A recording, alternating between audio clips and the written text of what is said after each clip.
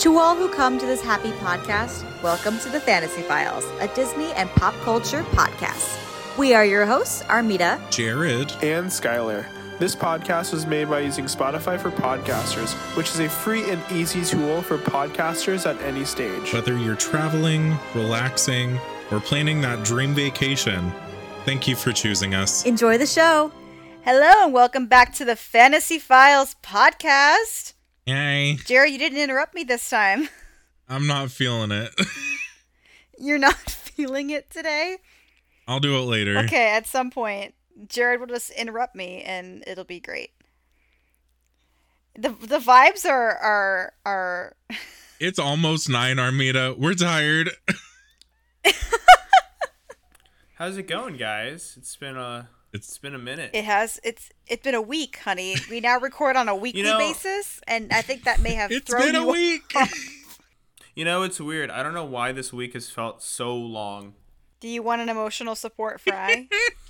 Jared has this stuffed animal it's literally labeled emotional support fries, and he can remove them from the red casing and just give out plushy emotional support fries.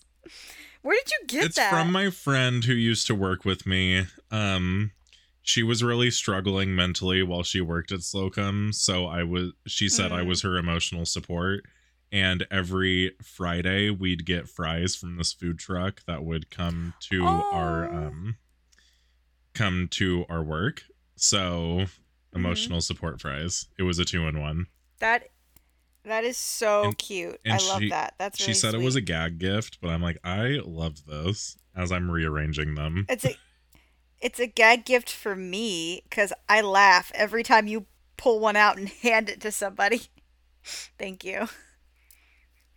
Okay. This one looks like Skylar. Why? Just because. It's the red cheeks, isn't it? That's what I imagine his ADD looks like. Yeah, a little bit. Did anybody have any nightmares about Small World? Oh, I hope so. That should be this week's question on the Spotify poll. Who had nightmares? All right, so today is the one, the only first episode in our series of the Disney 100 eras. We're breaking down the golden era tonight. And hey guys, welcome back to the Fantasy Files podcast. There it is. There it is. Sorry. It's like Venom. It just kind of comes out whenever. So as an added twist, we are considering, and by considering I mean we've already asked people, bringing guests on to help us watch these movies because, to be honest, it was pretty grueling watching these couple of movies. So next week when we do Wartime Era, we'll have my friend Victoria on the show, and she's actually coming? Yeah, she cool. confirmed.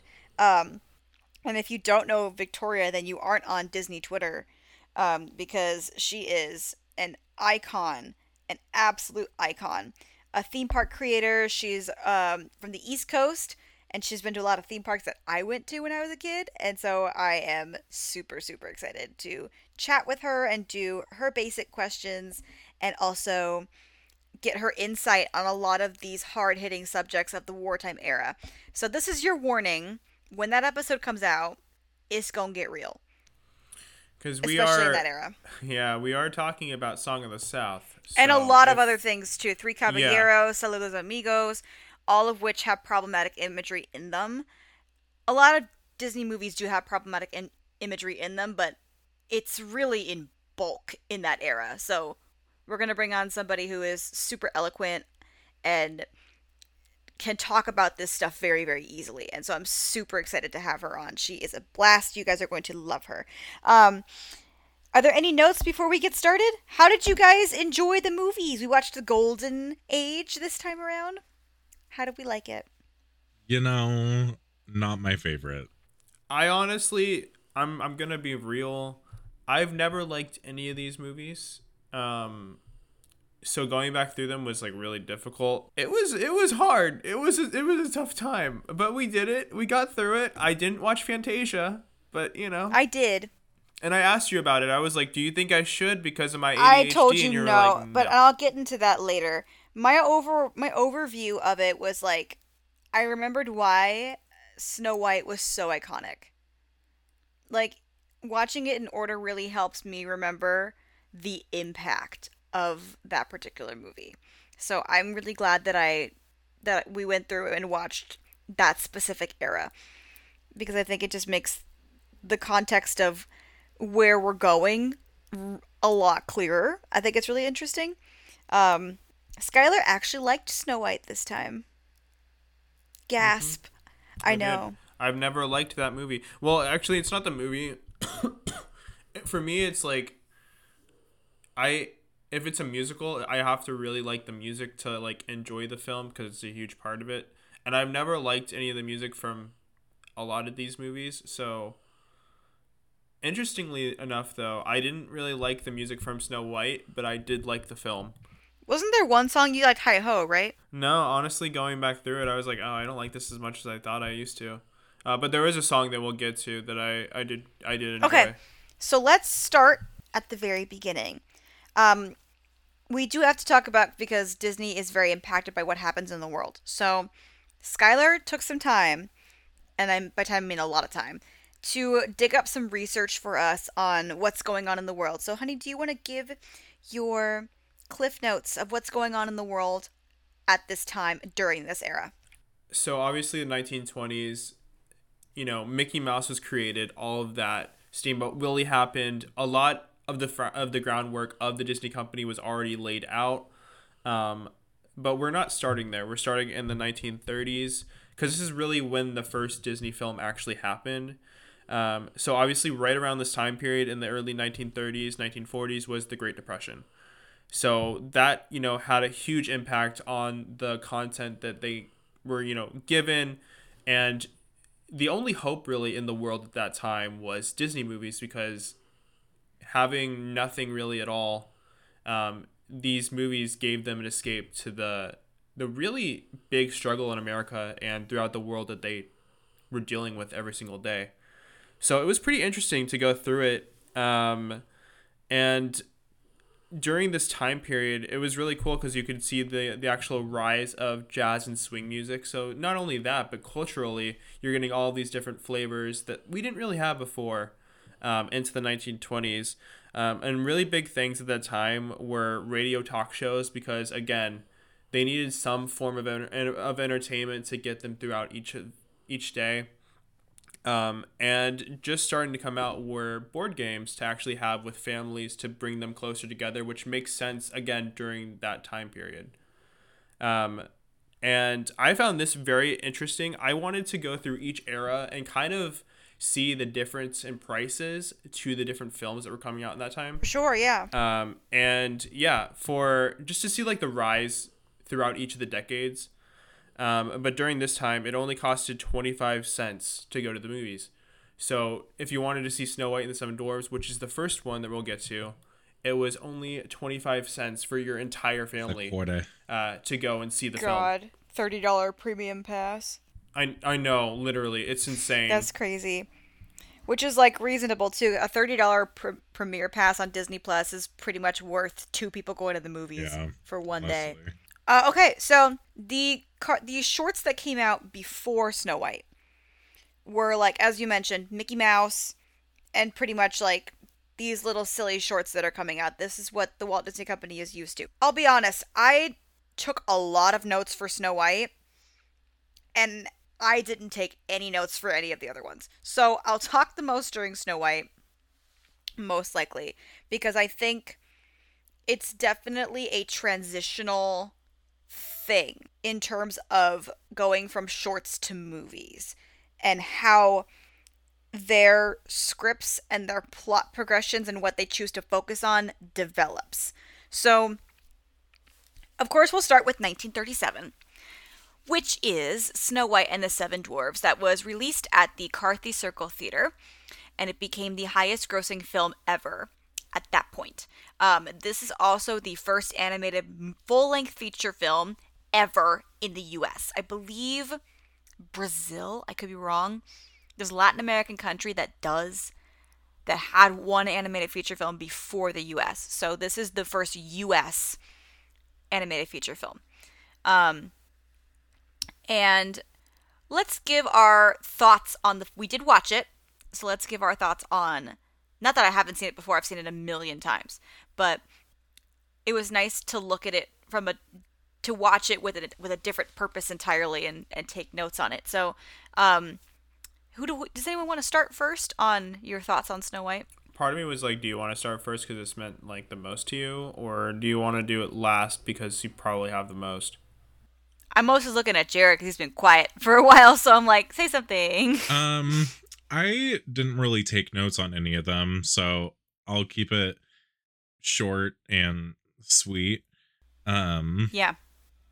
I remembered Snow White fondly, but I forgot a lot of details that actually made me not like it as much as I used to. Really? Okay. Just because I feel like I'm gonna think this with a lot of the movies that we watch, is that my memory of the movie is a lot sweeter and a lot fonder than what the movie actually is. Because I only remember like the key details of it. I'm not saying it's a bad movie. I'm just saying it wasn't my favorite out of this era.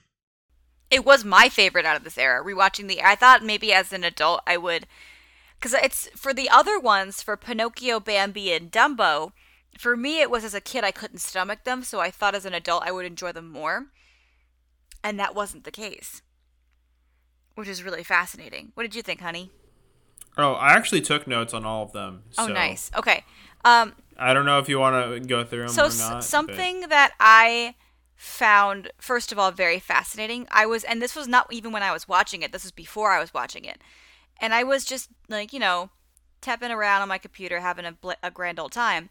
And I found this little fun fact out of nowhere where they talk about Snow White's costume, where it's both a combination of a 16th century historically accurate gown and a 1930s historically accurate gown.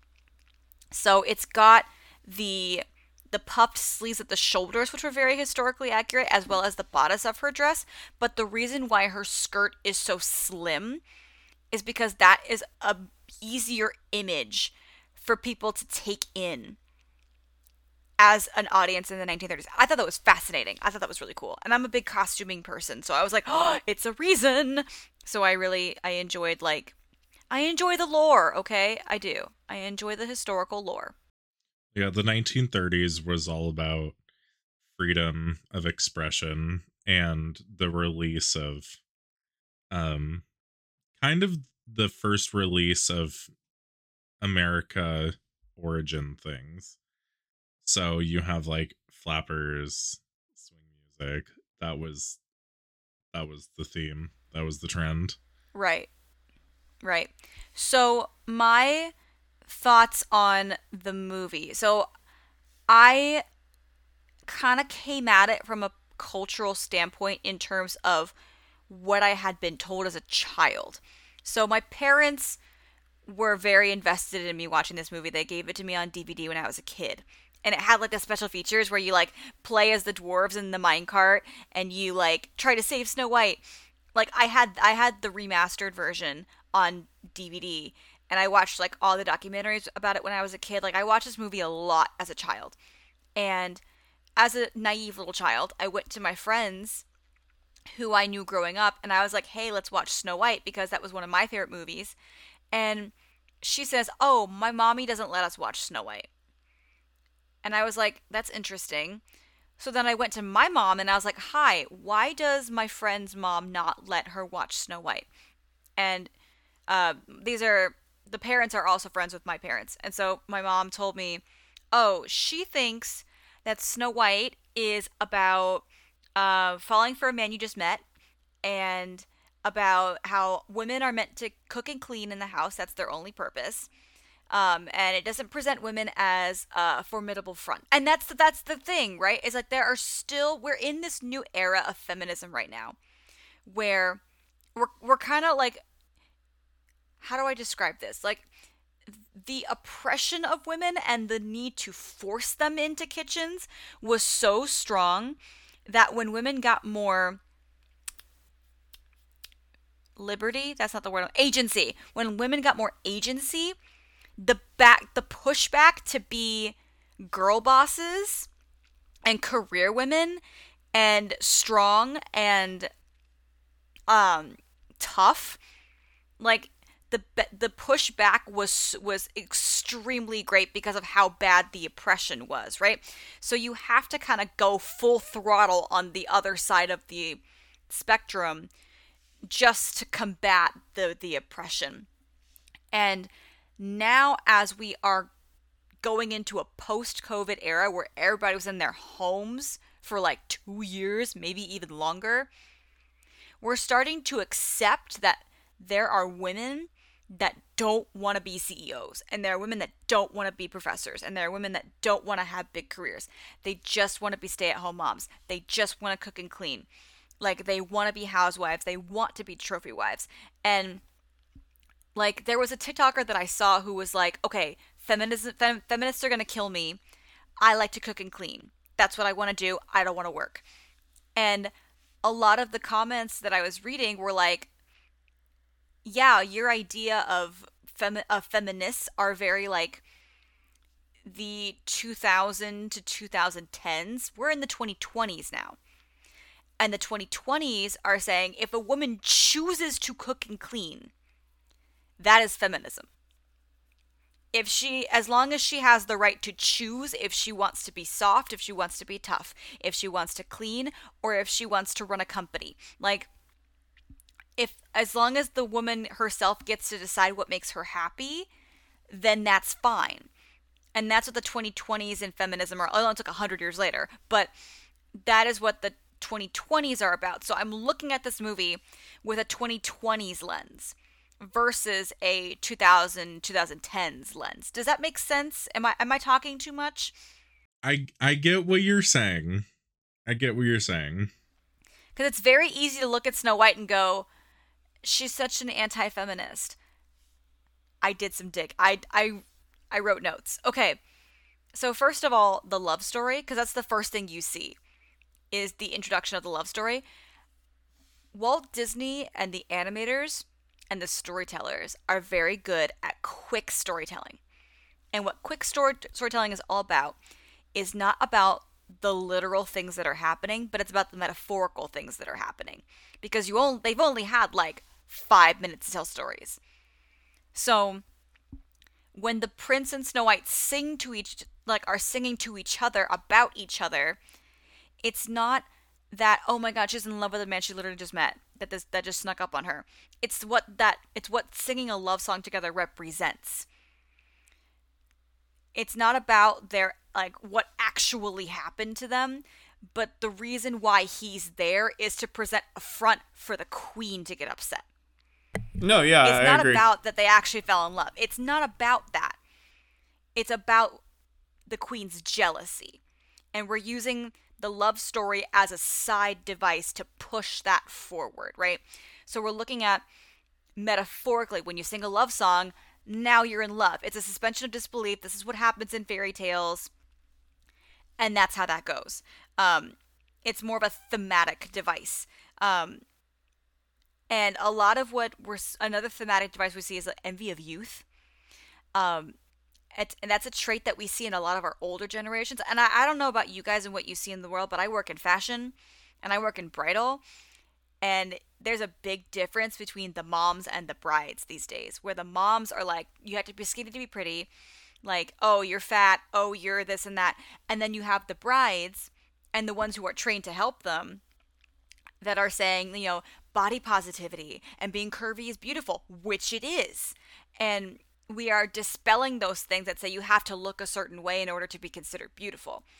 And I think that this movie and the villain in particular is a very strong reflection of those beauty standards and how older women can get very insecure about the beauty standards of the youth. And I think it's interesting that even in a way, I think that the Disney company is using the storytellers are using the queen as a cautionary tale, which is a very forward thinking, which is the more that you're obsessed with somebody else's life, the uglier you become, which is exactly what happened to her. Okay, this is a scary movie, right? I mean, technically, yes. Mm-hmm. Like, technically, there are some scarier aspects of it, and I enjoy that, Jared, that you're being like, because, like, I agree, it's not that scary, but I think this is the experimentation of what Walt wants with families. I think he's playing with the idea of there's something for the kids and there's something for the adults. I think horror probably isn't it, but like, because we haven't seen it in that particular way ever again. We don't see it quite like that ever again, especially in this era. But I think he's trying to blend fit adults and children together in this one movie. And he's like, let's try being scary. Did it work? Not necessarily. But at the same time, you got to think about the time period and what they've actually seen on screen. So it probably was. I had more notes here. These aspects are scary, but the monsters are like, they're very like natural and organic, which I think is peculiar, and they never move. They're static. So they're not actually doing anything. Except for the creepy log thing. Yeah, there's a sequence where she's surrounded by all of the scary trees. Oh yeah, they're not moving because they're trees. They're not moving because they're trees. They just look scary. Yeah, it's the child It's wonder all in of, her head. Like, the it's dark. all in her head. She's scared of the dark, right? She's a traumatized character. I'm going to get into that. She's really traumatized. And but like, I thought the little log things in the water, I thought they were kind of cute. Like they were like kind of smiling. I thought they were kind of cute. So I think that's how they're trying to blend those two things a little more in order to keep the kids in their seats instead of running and crying away. But I've heard that, like, especially from friends that have seen it in the past, that like that wasn't the case. They still ran away and cried. And that tends to be a reason why a lot of kids grew up with a disdain for the movie, because it had those scary parts in it. I would just skip them, I'll be honest. My mom fast forwarded through them. And that saved me my love for the character. And then I got to, the silly little animals. This is where we start to see Walt Disney at its best, because what is he used to? Silly little characters and silly little storylines, right? Like, he's used to the nonverbal ridiculousness of silent films and just like a little jig playing in the background. Yeah. And the animals and the dwarves are where you see that, where you're like, oh, this is the Walt Disney that we know of the 20s trying to make an animated film. Because, like, we see more of a turtle trying to climb the stairs than we see of the actual prince. Yeah. So we know at this point who matters more in the story. The little animals. And what they do to... Like, the animals are a whole character. They are a whole plot-driven character. And a lot of the movie is about the gags that they share. I tried to make a list of all the gags because it was ridiculous, but there were too many. There were literally too many gags to count. Where they wanted you to giggle at the dwarves, or giggle at the bunny rabbits, or giggle at the deer, like something like that. Mm-hmm. There's one shot of the river when she's going to the cottage. That walking shot. Can you imagine how complex that was and why they made that such a big deal? Yeah. Because like that must have been like, I can imagine sitting there and going, oh my gosh, I've never seen that before. I do have a counter argument when you're done, but I'm gonna wait until you're done. Oh, I have a lot more. So why don't you start now? Okay. This is probably the only time I'm going to say it in this series, because it is something that I feel with a lot of stuff. And I don't really need to say it for every single movie that we come across it. to be a little bit of a pessimist, not about the movie, but about Okay. the fact that it's hard for me to take stuff like Snow White more than just face value. Because I love looking at stuff through a 2020 lens and being like, yes, this is her choice. This is what she wants to do. This is how we're moving the story along. Like all that stuff that you talked about. But thinking that this came out in 1937 makes it hard for me to be to say to take it more than just face value, because in the 30s that's what the women were doing, is they were cooking, they were cleaning, they were supposed to take care of the house, and beauty was everything. Yeah, this series is interesting in that you kind of have to put yourself in that time period because we're going back into the time period. But if you're a mother in 2024 deciding whether or not to show your child a Snow White because you think it's anti-feminist, that's what I'm saying is like that's what you can tell them. Oh yeah, now. for sure. No, I know. Yeah, and I'm not disagreeing with anything that you're saying. That's Right. just kind of how my brain works, of being like, I can't really live in 2020 brain. When I watch watch Snow White, I go back to 1937 brain, where it's like this was taken as face value until someone decided not to. I wish that was that in makes me. sense. This movie for me was like my ADHD nightmare. Going through this film was so difficult, but I was able to do it, but oh my god, was it hard. Hi, say more. Like I was thinking about all the things that kind of like threw me off. And one thing that stood out to me like the entire film was just her voice. As an ADHD person, I was going in crazy. It was Too hard. high. It's too high. Yeah, it was really high pitched. But Snow White as a character, I was thinking because isn't she related to the Queen, or Queen married in, right? Stepdaughter. Stepdaughter. Yeah, so Queen married in. I was thinking the entire time. I was like, do you think she's a witch too? Because the fact that she's so able to easily talk to animals and communicate with them, I was like, Snow White's a witch. I guarantee you, she is also a witch. I feel like that's kind of along what Armida was talking about earlier, though, where most of Walt's early stuff was, let's have a cute little thing with the cute little creatures. Yeah, true. And Yeah, that's. I don't know if it. I don't think they thought that deep into it. I think it was just Snow White is the personification of metaphors. She's a metaphor, right? So like Snow White is the metaphor for all things good and happy and sweet and silly. So of course she can talk to animals because that's like what she. That's my represents. headcanon now, though, is that Snow White is a witch who can Snow talk White to is a animals. One of the things that was like crazy to me is how she like full on like broke into their house and like cleaned everything. That's like an ADHD person's nightmare. Can I talk about this, please? Can I talk about this? Because this is where both of your comments come into play here. Okay, what happened with the Queen and Snow White? In the beginning of the story, it literally says the Queen, when the king died, the Queen forced Snow White to be a scullery maid. You can imagine that conversation that took place was something along the lines of, you can stay if you become my servant. And that's how she's been dealing with her father's death, is cleaning.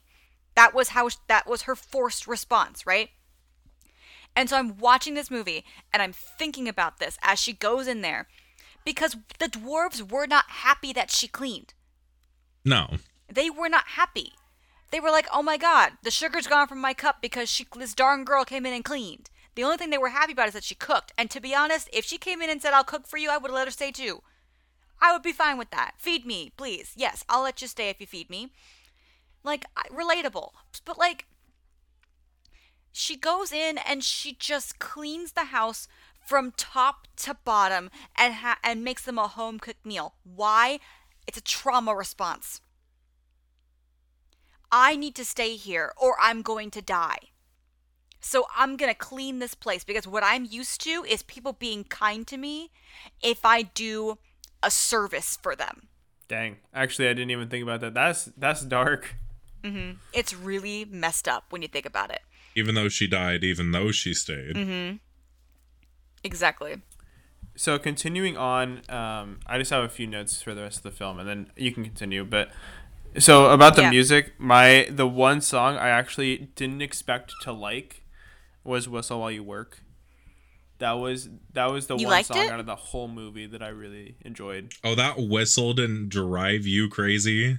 You know, surprisingly, like, no. Your tism didn't scream? The one time, no. This is actually the only time that I've fully gone through this movie. That does not surprise me. Yeah, I've never been able to actually get through it before, so this is the first time I was able to sit down and actually do it. But it's so interesting. I love how the dynamic changes. Because she is practically begging on her.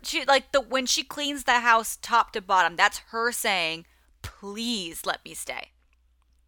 And when she says, "I'm Snow White," and they go, "Oh my God, the princess," which I have a theory that those are the miners for the royal jewels. Just a theory, because they know a lot about the queen and about the princess. Which, there's no TV or television, so how would they know what they look like?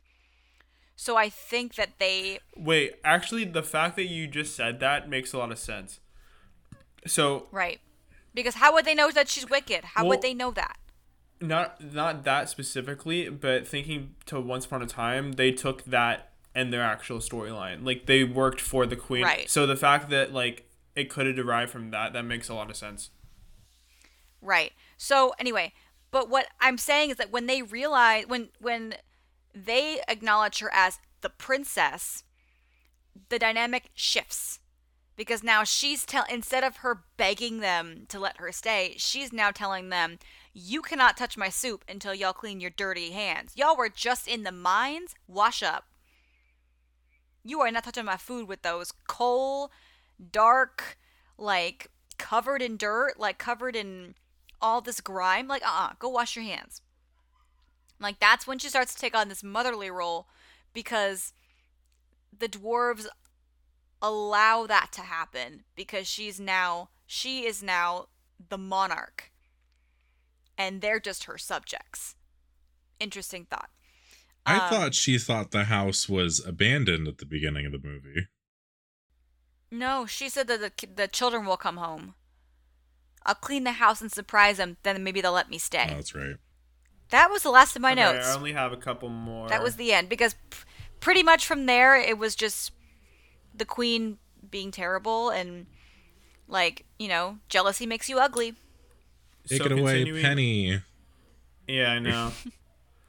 So the prince comes back as a plot device. That's all he's there for. He's just there to move the story along. He's there to finish the story. That's it. He has no point. But the music that they were able to play, I really liked. I really liked the music of the silly song, the Alpine kind of style. I don't like the lyrics. The lyrics sucked, but the actual music of it was really, really cool. The only issue I had with the film was it felt really rushed at the end and pretty anticlimactic, and it just kind of ends. Quick storytelling. Yeah, it was let's go. It. Oh, okay, well, that was a waste of time, but Right, no one's going to want to sit in the theater for that long. Yeah. And then there's Endgame. 100 years later, and then there's Endgame. So right after the release of the Snow White movie, this is actually right around the time when the Walt Disney Productions actually gets created. So this actually now becomes the Walt Disney Company as we know it today. So now it's starting to become the brand that it will later span the next 100 years, which is really exciting. 1939, so 2 years after the actual release of the movie, Snow White won a honorary Academy Award with one regular-sized Oscar statue and 7 small statues for each of the 7 dwarves, which I thought was really, really cool. This is also the year that Daisy Duck was created. For all of you guys that are hardcore Disney fans, obviously all of the Fab Five was already created during that time period in the 1920s and early 30s, But now moving into the actual films, we now have Daisy Duck. So that's pretty cool. Yay! My favorite. And now going... And while Yes. we're on Snow White, I would Go like ahead, to go say for it. something else about it real quick. Snow White's the only Disney princess with a star on the Hollywood Walk of Fame. I did not Interesting. know that. That's really cool. Get it? Yes. Elsa's going to be next. She's not the only Disney character, but she's the only Disney princess. Oh, okay. Okay. Yes. All right. Now the Pinocchio talk's going to be a lot quicker. All right, let's go into 1940. Pinocchio What did you guys- and Fantasia. I had never seen Pinocchio before. What? Mm-hmm. How have you not seen Pinocchio? I had never I hate seen it before. Pinocchio. I don't know what it was, but I just don't think that it interested me. My parents never showed it to me. But I watched but I've been on the ride a million times at Disneyland. So I knew the plot. No, you didn't. Yeah, I did. The plot is so weird in the actual movie compared to the ride. No, it's like the same thing. It's literally Yeah. the same. It's a weird ass plot though. It is weird. Yeah, chaos incarnate Yeah. splatted together. So, and this is all taking place, and like I get why the Tom Hanks version has him going, "You did all that in one day," because that was exactly what I thought at the end of the movie. Like, you did all that in one day. Yeah. So I did write some notes for it. So Oh, you did? Yeah, I did. I wrote notes for Pinocchio and Dumbo. Okay, what'd you get for So Pinocchio? Pinocchio, I didn't really have a whole lot of thoughts going in this movie. It's just a whole lot of cracked out nightmare fuel. It's terrifying. I don't know why you would let your child watch this movie after, you see the release of Snow White, which is a cute little princess, and then it's just a whole lot of darkness in the next movie that gets released. But talking about the actual music of the movie, the score is really good. The music department did a lot of really good work for the movie. Here's why I get a little controversial. I love Honest John. He's my favorite character in the whole movie. I know it's weird. I don't know if I like the little deviance of him, but I just think he's so fun to watch on screen. The way Jared and I just cringed so I hard. know. I really like him though. I don't know why. Foul fellow. They're both. I don't know. I just like them a lot. Yeah. My favorite character is Jiminy Cricket because he's the only thing that makes sense in that is movie. I like that. I didn't realize Jiminy Cricket had like a whole emotional arc. Oh no, he does. Yeah. That like he actually has development. That he's Yeah. not just there to be a conscience. The whole point is him becoming. It's like a Mushu plot, Yeah, kind of. or like Mushu's a Jiminy Cricket plot, which is really cool. Jiminy is the great stone dragon. He is the Great Stone Dragon. For me, it's. I honestly struggle with what this movie wants to be. Is it a coming of age story? Like, is this movie more about morality and the curse of ambition and pride? While he goes and joins the musical act, and then it turns into some Moby Dick story where he gets swallowed by the whale. Like, there's so much going on in a very short runtime. It's a cautionary tale, right? It's a dark cautionary tale, which is like it is both of those things. It's a silly little movie that also has a really dark message about growing up and about coming of age, because again, it does happen all in one day, and that's the silly part of it. But like going back to quick storytelling, metaphorical things. It's not about that it happened over the course of one night. It's about what those events individually mean. Oh no, I 100% agree. But overall, I think like the characters are really likable. But it's really just the script that like throws me off. I do think overall it's a pretty good movie though. Of course, we introduce the ever most famous song that defines the Walt Disney Company, When You Wish honestly. Upon a Star.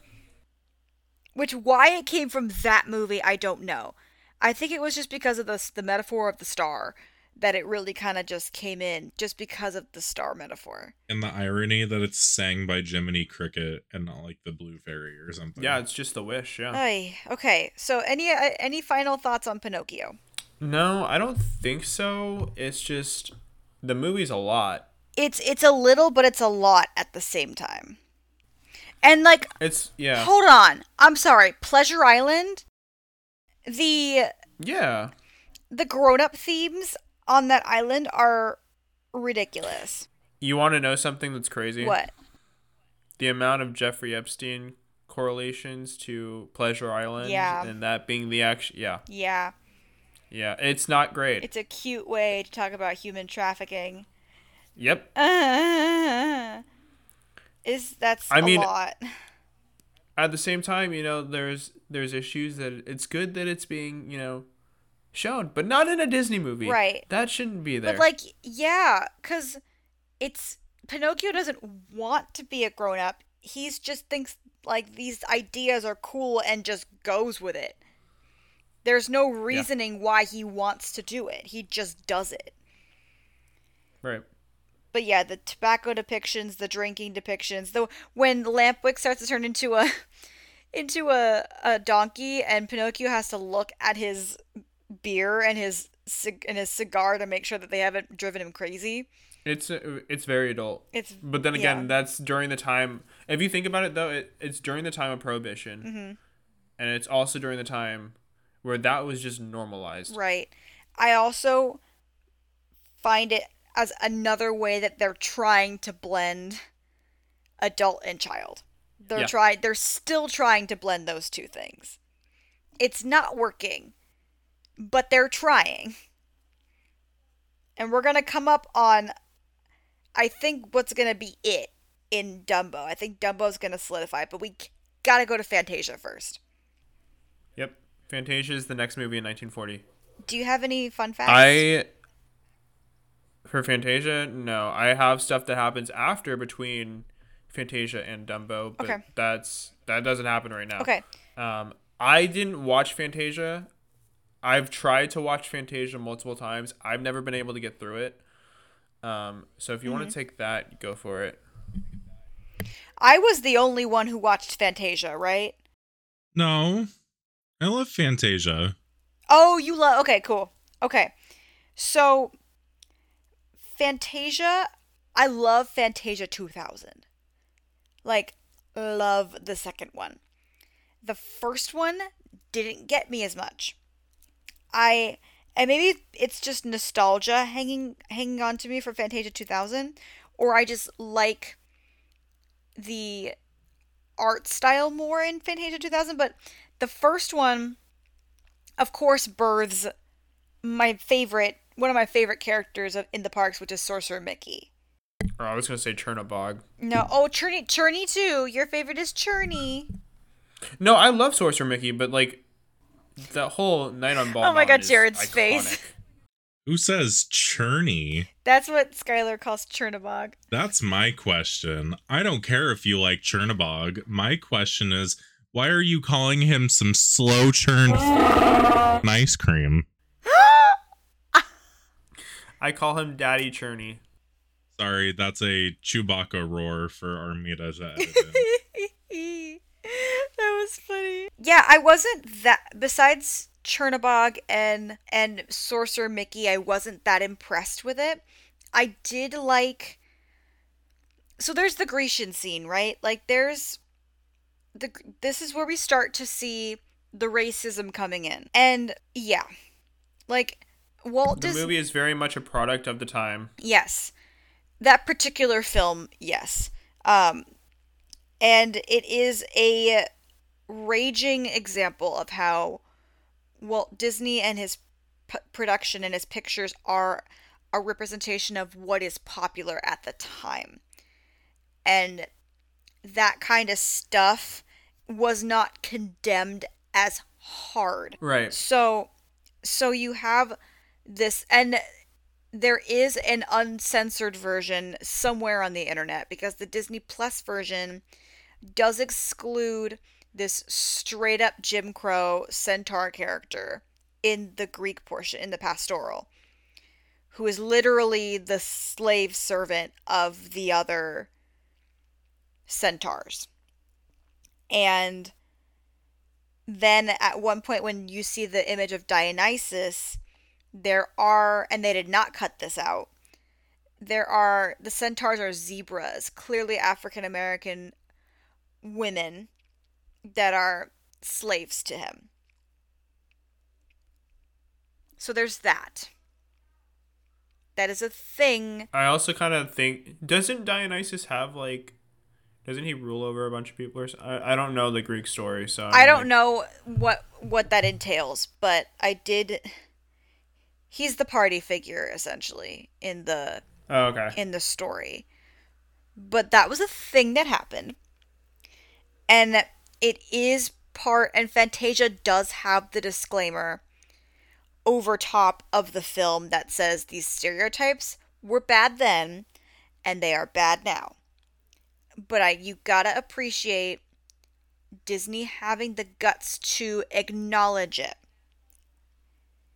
Now they did censor it though. As much as we don't talk about this sort of thing, Walt Disney wasn't the best. He did have a lot of those kinds of beliefs. He was very much a white man during that time period. He was very much a product of the rest of the world. Is there anything else for Fantasia? I don't know. Anybody else have any final thoughts? Nope. I'm glad for what it actually was able to create for stuff later on, like the fact that we get some of the greatest characters in Fantasmic and Sorcerer Mickey. It birthed a lot of really good things for, stuff for the parks and just general later on.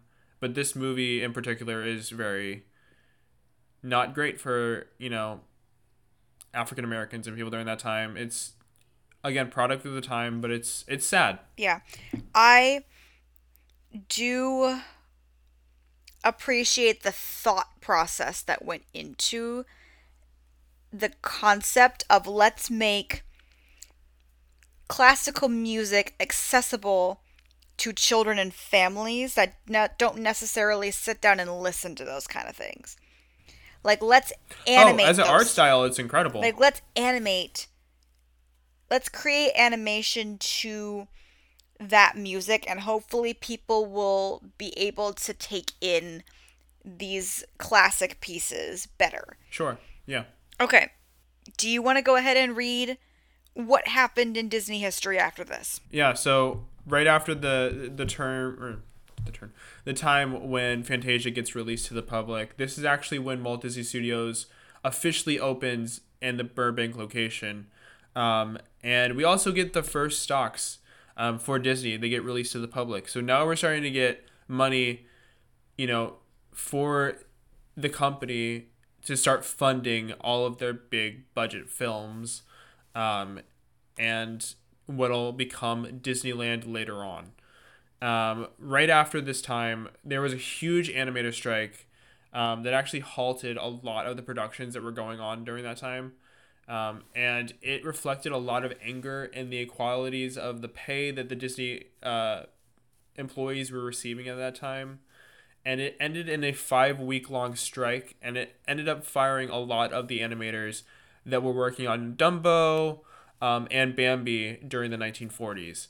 So eventually they became they were down so much that they signed a Screen Cartoonist Guild, where basically it contracted everyone that ever worked for Disney for any of the shorts or movies or created any of the characters. If they wanted to come back to work, they would be allowed to regain their job and actually get more subtle and higher pay for whatever project they'd be working on next. So honestly, it was really, really cool. A lot of them signed back on, and a lot of people that were working for the company before got a lot more money in the Walt Disney Company. So honestly, that's a win for all of the animators and drawers during that time period.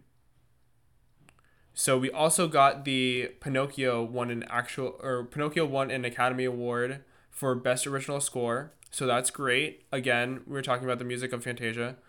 And or Pinocchio, and Fantasia won 2 Academy Awards, which I could not find listed, but it's cool that they also won. I believe one was for the inclusion of music to animation, which I thought was cool. How it blended the two really, really well. But I don't know the last one. Nice. And now we move on to Dumbo. I'll be honest, I did fall asleep through most of Dumbo, so I really only got to the sad part, and then I don't remember the rest of it. And it's not the best that it opens up with a inherently racist scene, but yes, it opens up with the Chain Gang. Yes, pretty much. Yep, they are faceless African Americans working on a prison, working on the railroad tracks for Casey Jr. Right. Yeah. Yeah, it's not the best, but there it is. And in a way there's some kind of futuristic justice for me that this movie didn't really do well. This movie did not do well whatsoever. No. So it kind of there's a certain justice in that for me that it didn't do well. I can see why they tried to live action remake it, still didn't do well. But I think this is where we start to get into the territory of we're getting our footing here, right? We're trying to figure out how do we blend adults and children together. Dead parents. Because everybody cries about dead parents. One way or another. Our favorite Disney trope. That's where the dead parent trope starts to come in. It starts with Dumbo. We'll see it again in Bambi. And we'll see it again in a lot of different movies. But tugging at the heartstrings and getting at the emotions they're starting to play with us here. This is where you'll start to see that theme continuing on, the deep, sad, emotional stuff. And pushing away the silly stuff to make room for the emotional stuff. Because that's really where you get families to come together, is getting families to cry and laugh together. So that's where that's the thing that I noticed the most for Dumbo. So I got some notes for Dumbo. Go ahead. We gotta talk about this bad boy. We're gonna crack her open real fast. Uh-oh. Here we go. Starting with the actual thematic elements of the movie, Casey Jr. is so iconic. Let's just start there. It's iconic. I love singing. Casey Jr. I think it's really cool. I was singing along to Casey Jr. I will not lie to you. It's cute. That's the best part of the movie. After that, it doesn't get well, and it doesn't get better from there. One thing for me is I have never had an attachment to any of these characters. It's so hard. The characters aren't that enjoyable. They're pretty boring. And one of the only song that I really enjoyed was When I See an Elephant Fly, in that whole movie. And that is where we get the elements of blatant racism in the character of Jim Crow. And yes, he is named Jim Crow. They are the Blackbirds in the movie. And I didn't pick it up for a long time growing up, but once I did, I was like, oh, that's where we're going with this. And of course, this is during the time of segregation. And this actually started a big push to what would later become the Civil Rights Campaign in 1954. Was this movie. I think I think this is where it's sneaky, right? Because it's not a depiction of a black person like the Chain Gang scene is. It's just an animal, right? No, But wait. No, wait. It is though. Here's where I'm going. Yeah. You can start an argument about whether or not it's a racist depiction because it's hidden, because it's not blatantly obvious. You got to think about what I notice is the way in their speech. It's very much depicted as making fun of African Americans and the way talk. Correct. That's exactly what it's doing. But it's a crow. So Right. a lot of the outrage or a lot of the protests that could come from it, you have the opposing side going, but it's just an animal. But it's what the animal represents, right? And then you start your back and forth, which is what gets things heated for these discussions.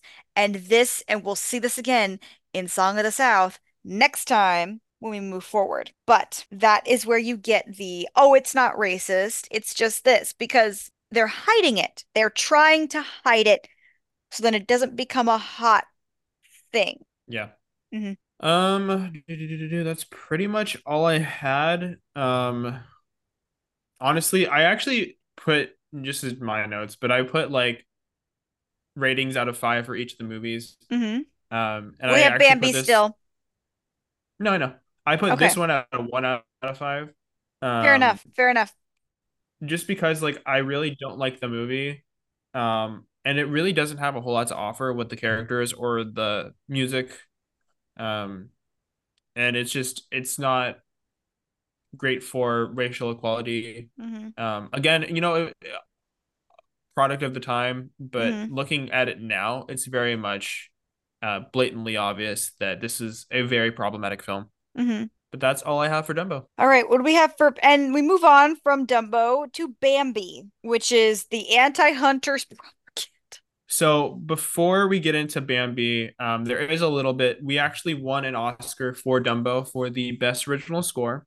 Oh boy. Um, Casey Jr. yeah, I don't know honestly. Bet that's what it was. And this is actually when we start to get into World War II, where Disney, as a studio, starts producing propaganda to start earning money for the troops to go overseas to fight against Nazi Germany. So U.S. Army actually moved onto the Disney Studio lot on December 8th to kind of counteract the effects of the bombing of Pearl Harbor. So Walt Disney was a very big activist in the army and America, and he was a very proud American. So he let them actually stay No, on the was lot he? I wouldn't as have an aircraft known. base. Yeah, to Mm. let them train and give them what they needed to fight overseas, which I thought Hmm. was really cool that he was able to split the lot down between the army and the actual animating studio Hmm. of the Walt Disney Company. But So yeah, now we get it is time for into Bambi. Bambi. And Bambi MB. is a simple little film about wildlife preservation because we all know that Walt had a soft side for animals and for viewing wildlife and preserving wildlife. He loved True Life Adventures. He loved The Jungle Cruise. So we all know the fact that we have a movie that is anti-hunter propaganda does not surprise me. At least that's what I got from it. Was this movie is seriously anti-hunter. Yeah, no, the movie itself in essence is just the love of nature and the beauty behind all the creations that Hmm. are found in the natural world, like Thumper and like the rabbits and the deer, all of that. And I think that's really cool that they were able to do that because in a time period while it was so heavily focused on war, we have something that's so sweet and gentle as Bambi, which is a very big stark contrast between the world and uh, just the beauty that you can find within. So I thought that was really cool. It has this like really bleak outlook of like at least the original story does that it's based off of it. Like the idea is that like it doesn't matter what you do, you're gonna die anyway. Yeah, yeah. Yeah, it's depressing, but they tell it in a cute Well, it's way. true. It's the progression of life. Right.